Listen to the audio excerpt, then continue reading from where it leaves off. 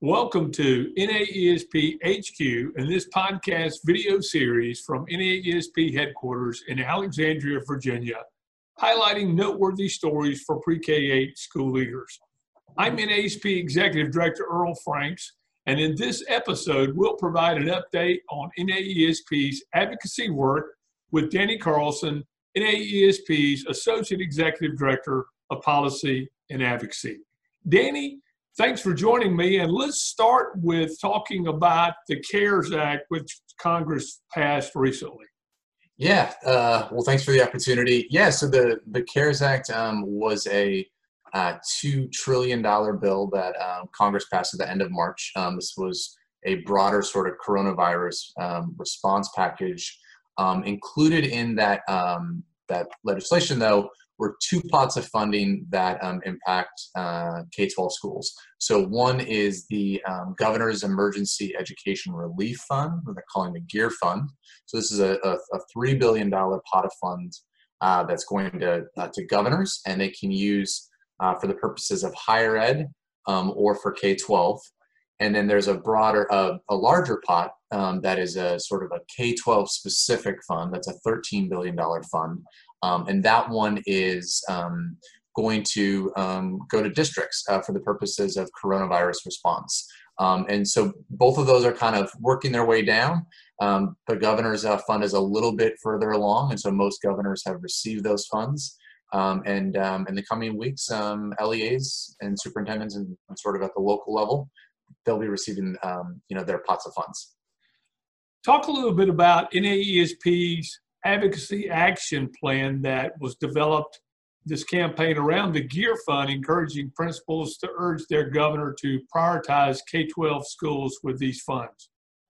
Yeah, good question. I think kind of just even bigger picture, I'll talk about that in 1 second, but I mean, I think kind of the bigger picture right now is the reality is that this is a pretty perilous juncture right now for schools.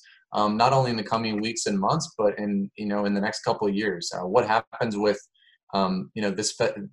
these federal funds, I think, is going to have a huge impact on schools and students. And so we always talk about the principal voice and making their voice heard, but we're talking about tens of billions of dollars at stake.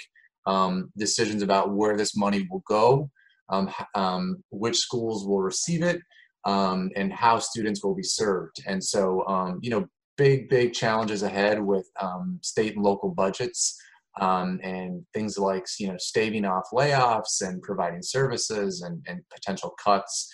And so the principal voice really, really matters right now. So we started, NAESP, we started an advocacy alert to urge NAESP members to reach out to the governor's office and ask that that $3 billion pot of funding, that governors have at their discretion, that principals speak up and make their voice heard and ask that funds be prioritized for K-12 schools.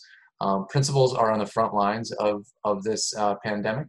They're seeing every day what's happening with their staff and schools and students, and so they know really what is needed at this time.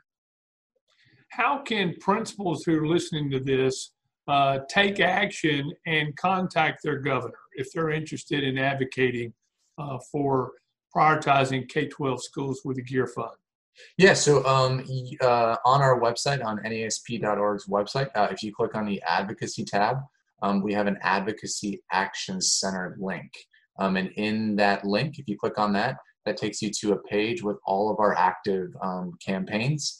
And this is one of them. This is the one on the top, and this is the one that is specific to reaching out to your governor for this purpose.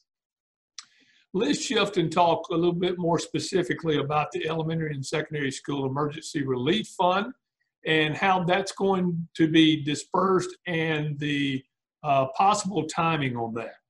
Yeah, so again, this is both of these two pots of funding that we're talking about are both as a result of the CARES Act. Again, that stimulus that Congress passed at the end of March.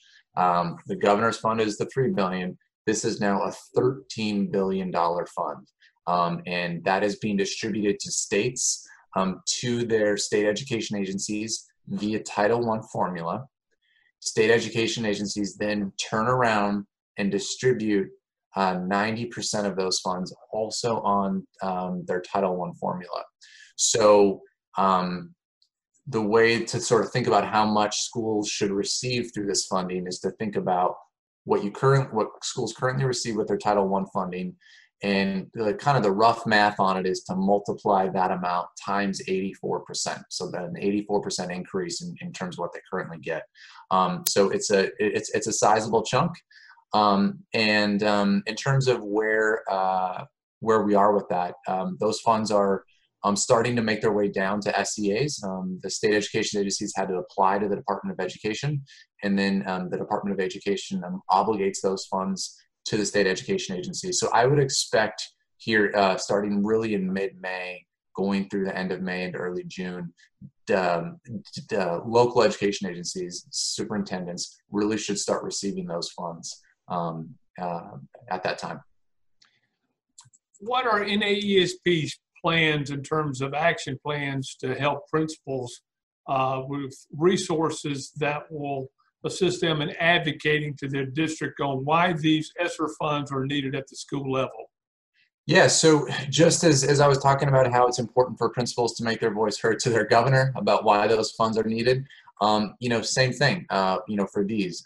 These funds are, the requirements in the law are that these funds go down to the district level, again, based on that Title I funding. But after that, there's quite a bit of autonomy in terms of how those funds are used and sort of what qualifies as coronavirus response. But again, this is a huge opportunity for principals to step up, engage with their central office and their superintendents, and start those conversations now about why those funds are needed at the school level, and start thinking about and talking about those conversations about what are the things that are actually needed now in the coming months and even over into the next year. And so NAESP is working on some tools and some resources that we're going to push out to all members with some helpful tips and strategies around how to have those conversations. We really think that it's a great opportunity to have create that strong partnership with your district, and really ultimately about this is about responding to a pandemic, and really ensuring that students and staff are safe and healthy, and sort of moving forward. There's great learning opportunities for all students. And lastly, tell our listeners and viewers a little bit about the coronavirus funding and policy tracker that the NAESP advocacy team has created. Yeah, so this is another in sort of all of the moving parts as it relates to federal response and action to the coronavirus pandemic. The NAESP advocacy team has created a policy and funding tracker, just to keep track of all the various bills and iterations of these bills, the various provisions that are included in them, the funding levels, the funding formulas. We have that available on our advocacy pages as well, and that is to help folks sort of understand and sort of keep track of all of these things they're hearing in the news. You'll hear about a coronavirus response package and, well, what was in there for education? And so we have that all in one place. In addition, we have the state allocation amounts for each of these pieces of bills. So that governor's fund, you can see in your state how much your state is going to get for that. And then this ESSER fund, that K-12 pot, you can see how much your state will be receiving through that. Thanks, Danny. I'm going to give you the last word. Any final comments you have? Yeah, thanks. I think just want to reiterate the principal's voice. We always talk about the importance of it. There was a recent survey of Pew and talked about the most trusted leaders in society, and the principal was #1 above military leaders and faith leaders. So this is the principal voice always matters, but this is a real opportunity to, I think of, stand on top of your desk, not literally, figuratively, and really talk about, really let folks know about why funding is needed at this time for schools, for your staff, and ultimately for your students. Thanks, Danny, for joining us, and we'll keep you updated, our listeners and viewers, regarding anything advocacy policy related going on here in Washington, D.C. Thanks for tuning in to this edition of NAESP HQ. Until next time, I'm Earl Franks. Thanks for listening.